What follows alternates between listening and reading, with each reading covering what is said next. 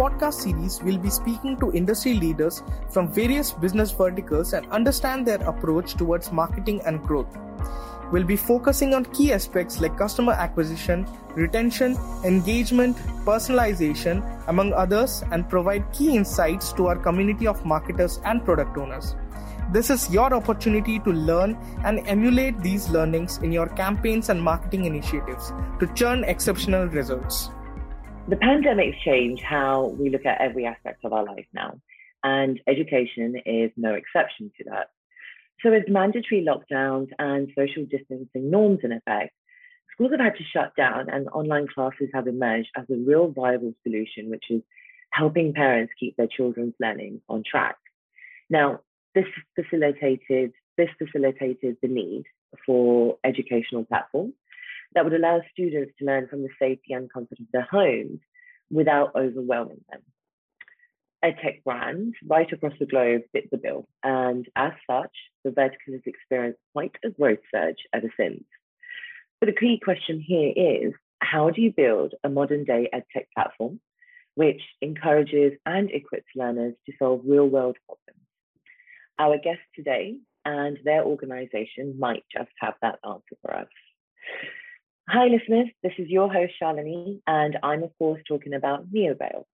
Bale is an ancient Asian tree. It has educational, medicinal, and spiritual connotations to it. And Neo means new. And the Neobale logo represents the disc of the bale fruit when it's sliced, as they truly are a new fruit of knowledge. The bale fruit typically has quite a lot of seeds in it. However, the Neobale team deliberately chose to represent only 6 of the seeds, as that represents the class size at Neobale. Today, I'm joined by Aradhana Ayyaravora, who's the founding CEO, and Elaine Hugh, COO of Neobale. How are you both doing today? Hello from Singapore. I'm doing great, thanks, Shalini, and really excited to be here. And hi from Belgium. I just want to say thank you so much for having us. Of course, I'm so excited to be speaking with both of you. I think this is going to be a great session for our listeners. But before we get started, there was something that I wanted to highlight, and that being there are very few women currently in management positions in the tech industry, and even fewer female founders. Aradhana, what advice would you give to women who are climbing the career ladder or looking to set up their own business? That's a great question, Shalini, and one that I get asked quite often. So my top recommendations would be, one is to build your own ecosystem to back whether it's your entrepreneurial journey or your corporate journey. And when I mean ecosystem, both your personal as well as professional ecosystem. My second piece of advice would be, don't be shy to ask for help. Reach out whenever you need to, don't hesitate. And the third one, which I really hold very close to my heart, is don't let the guilt get the better of you. This particularly holds true for women and those who are mothers. I've been guilty of it too, so it's taken me a long time to make my peace with it. Research shows that women tend to bear a disproportionate load of the household and parental responsibilities. So these would be my top 3 recommendations. I'm personally very grateful to have massive support from my family, friends, and industry connections. And the one thing that I do want to tell all women out there is, just like the African saying for children, it also does take a village to raise an entrepreneur as well. I love that. And I love the saying there about, it does take a village to raise an entrepreneur as well. And I think just going back to your comment about the guilt, I, for one, have definitely been there. So I love the advice that you've just given to the listeners and those that are, looking to start on their career ladder or looking to found their own company as well. So thank you so much for those insights. So let's kick things off with the most obvious. How did Neobale come to be? I understand you've got a very interesting founding story, one that spanned the peak of the pandemic. So could you walk us through the inspiration behind Neobale? Yes, absolutely. I'd love to. So Neobale was born as a result of our failed search as parents. That's my husband and I. whilst we were looking for a credible and collaborative learning solution for our own children during the pandemic. We looked at a wide range of platforms, and they were either focused on acing exams over a tuition style, webinar style, or one-to-one teacher-to-student model. As a dance coach myself and an AI scientist, that's my husband, we wanted our kids' education to be supplemented. We wanted them to be able to go beyond grades, break away from a very siloed subject approach, and build confidence to solve complex problems using a battery of soft skills. Since we couldn't find one that fit the bill, we created our own. So that's pretty much the story behind Neobale and where the inspiration came from, Shalini. I love that. It's really interesting how, certain companies are founded and under different circumstances too. So appreciate you giving us some insights into the story there. Thank you. As a follow-up, I'm curious to understand your approach towards the 21st century skills in your learning modules. How do you design projects which are for primary age learners, and what has that journey been thus far? Yeah, I think one thing I've observed is that soft skills are often forgotten at school, and many adults are left to learn these, on the go at university or even in their first job. And a really interesting section of research is about how much easier it is for children, and especially primary age younger children, to pick these up and it become innate practice. So when we design our project-based modules, we actually look at the 21st century skills and we see them as essential learning objectives. So they're not something that's picked up by accident. We build them into our outline and we look for opportunities where learners can not only learn how to do them, but also practice them. Just to give an example, we might look at how we can always build problem solving while doing a maths task. So if we're looking at budgets as part of, pitching for a bakery business, we include discounts. And that extra layer means that you have to look for opportunities to problem solve. And we look for ways that we can impart more than just knowledge. I think that part about imparting more than just knowledge is very important to us. Every module at Neobale has 100 hours of planning, design, and delivery behind it. So we put in a lot of thought and effort behind designing every single module at Neobale. We look at industry trends and the learning objectives of the age groups and then plan the module. So exactly like how Elaine mentioned, it's not just something we pick out of thin air. It's done with a lot of thought and intention behind it. We do so without dumbing down the concept for the children, but keeping it age appropriate, whether it's the explanation, whether it's the tasks or the activities that are involved. We do our own research and development on the choice of modules through a series of surveys that we conduct with our learners, coaches, parents, and the industry experts that we work with. So this is how it's a very holistic approach that we have towards designing our modules at Neobale. And I think the great thing there too, Elaine, you touched on this earlier, was about incorporating, real life situations. You gave the example of the bakery with the discount and such. And this is the sort of learning that I'm hoping that my daughter also gets exposed to, just to set her up with life skills. So it's great to see that the courses are designed with keeping those, those objectives in mind as well. Talking about objectives, one question I have is, you have this mantra that seems to incorporate three major aspects: create, present, and lead. Are these what define the core values of Neobale? And how does that translate into your customer engagement and business strategies? Yes, it is indeed our tagline. Well spotted, Shalini. So we have found that it is most common practice across many jobs that exist today. The whole idea of creating, presenting, and leading, it's common across most jobs, across multiple industries. We believe this will definitely be the foundation for future jobs as well, which is why building 21st century skills and the ability to be able to apply them to real world scenarios will continue to be the litmus test for most roles. In terms of our customer engagement and business strategy, one of the things that we do at Neobale is marrying pedagogy and industry expertise. This continues to be one of our USPs. Although we work on building a range of skills into the modules, these are three capabilities of creating, presenting, and leading that we do focus on. And every module that we have culminates into a project which encompasses these three main skills. And the reason we do this is because children do not get enough practice in their day-to-day education to do this. So we want to be able to provide children with ample opportunity to be able to do it across borders and cultures with many more other learners and coaches. Yeah, our core value at Neobel is really, truly a learner focus. We want children to have the opportunity to feel confident and feel prepared for real life.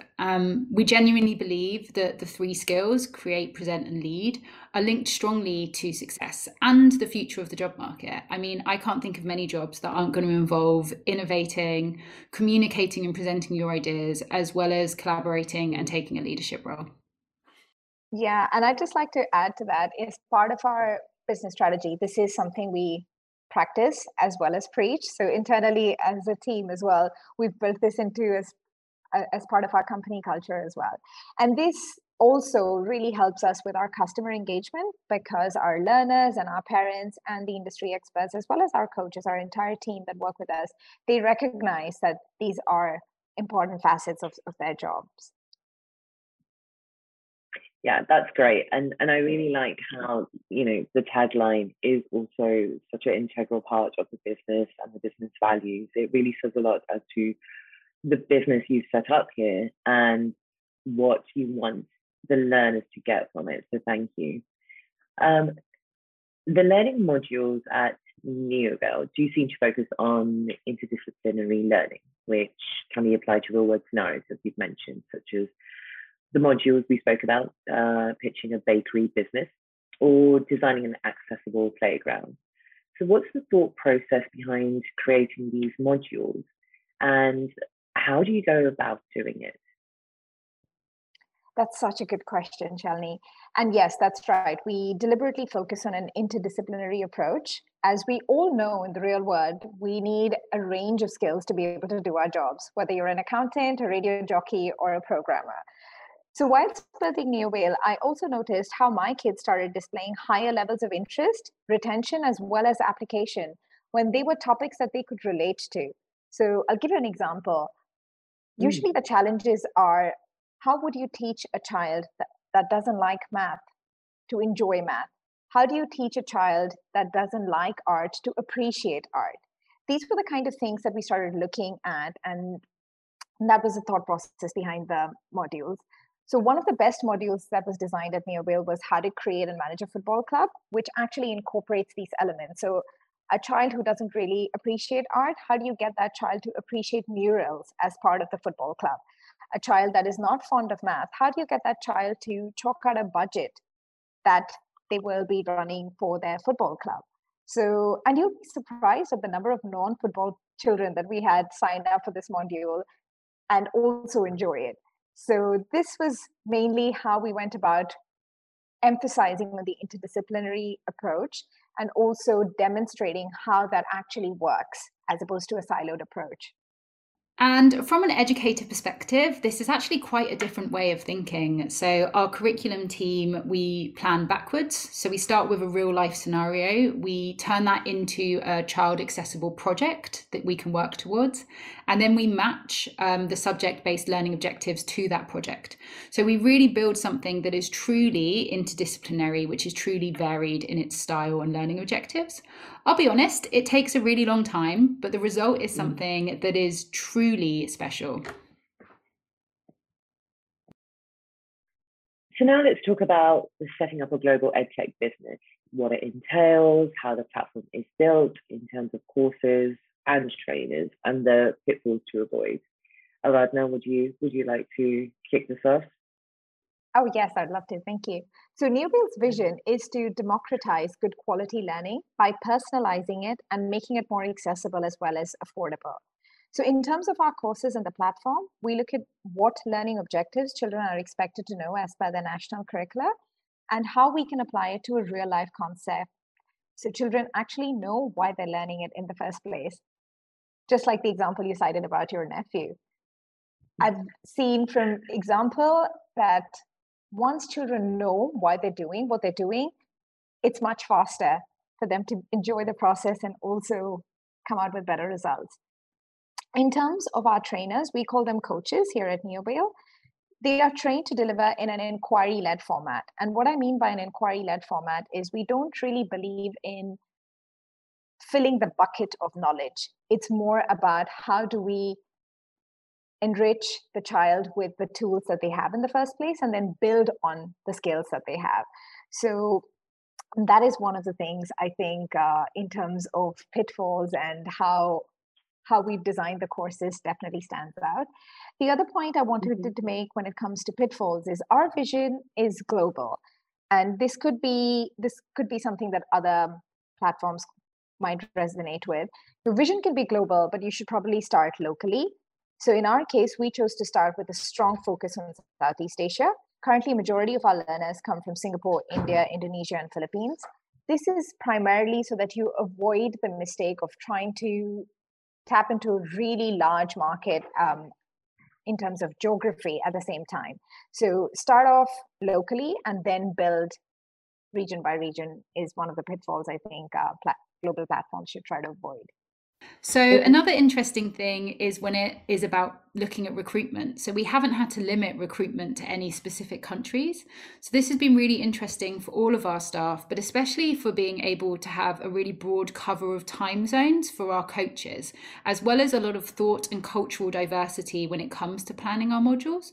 So we actually have coaches all the way from Ireland to the Philippines, a really broad range of people contributing both to delivery and to design of what we're creating for the kids. Yeah, and one point I'd like to add, Shalini, in terms of the pitfalls is one of the challenges for us has been communicating our curriculum to parents and some investors as well. The great thing is children engage with our sessions instantly. For adults, it can be a little bit hard to adjust and get their head around what is it exactly we do it and how we do it, only because we're very used to set styles of learning. So if we look at more Eastern countries, traditionally they expect exam prep, and Western countries find things like coding a little bit more unexpected at this age. So this is something we've had to grapple with in terms of pitfalls, and we've had to work our way around how we navigate that. Yeah, I can imagine, and I really think there's something you said earlier which really resonated with me as a marketer as well, which is, to first grow locally and then to expand region by region. It's something that I try and stay true to. And it is also the one advice that I give to fellow marketeers when they're building up their businesses as well. So some great advice that's coming from both of you. Thank you. So a follow-up question from me. What would you say are some of the pain points that you as an edtech business have faced, and how did you overcome those? Oh, that's a very interesting question. So for us, it's been a couple of things. One, as a female founder raising funds, and if I may add, as an Asian female founder raising funds in a crowded male-dominated space has definitely been one of the challenges. And usually the bigger edtech platforms tend to focus on exam prep or have a siloed approach or a one-to-one teacher-to-student model. And a majority of them are very traditional rote learning style environment. In fact, one of the pain points for us in the early stages was about when we would have queries about which subject do we teach, and sometimes parents would openly ask us, so how many marks can we expect our kids to get, and by when? So these were some of the things that we had to be very political with our responses because we understand where parents are coming from, and it's part of the system. So these were some of the interesting pain points that we had, and but we overcame this through a battery of tools. So one, we actually started educating the parents.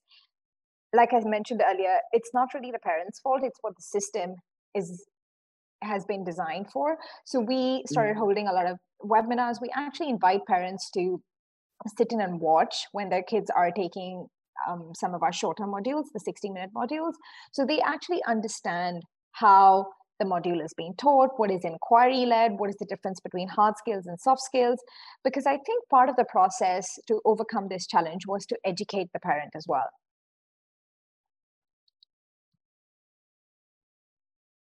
Yeah, and I guess the great thing with that, and at least I try and do this with my daughter, is when she's doing her homework or assignments, I try and be involved and work on some of the questions with her. I think it's great since I'm learning something in the process too.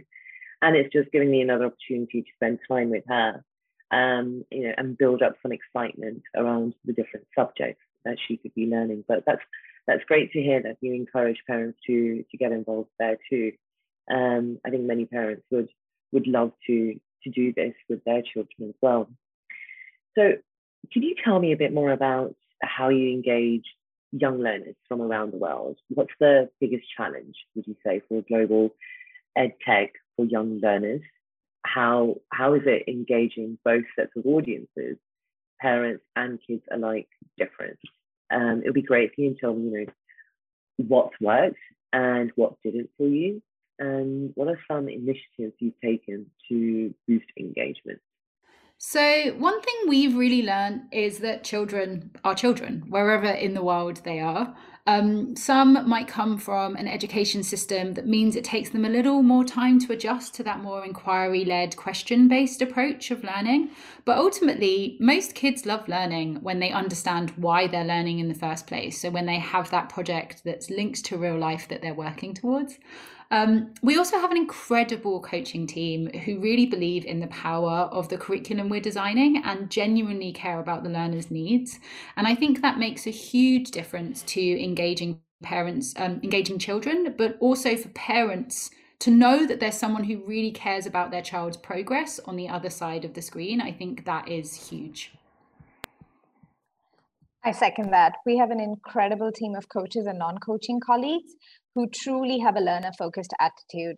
We run many free sessions, which are a great driver for our engagement as well.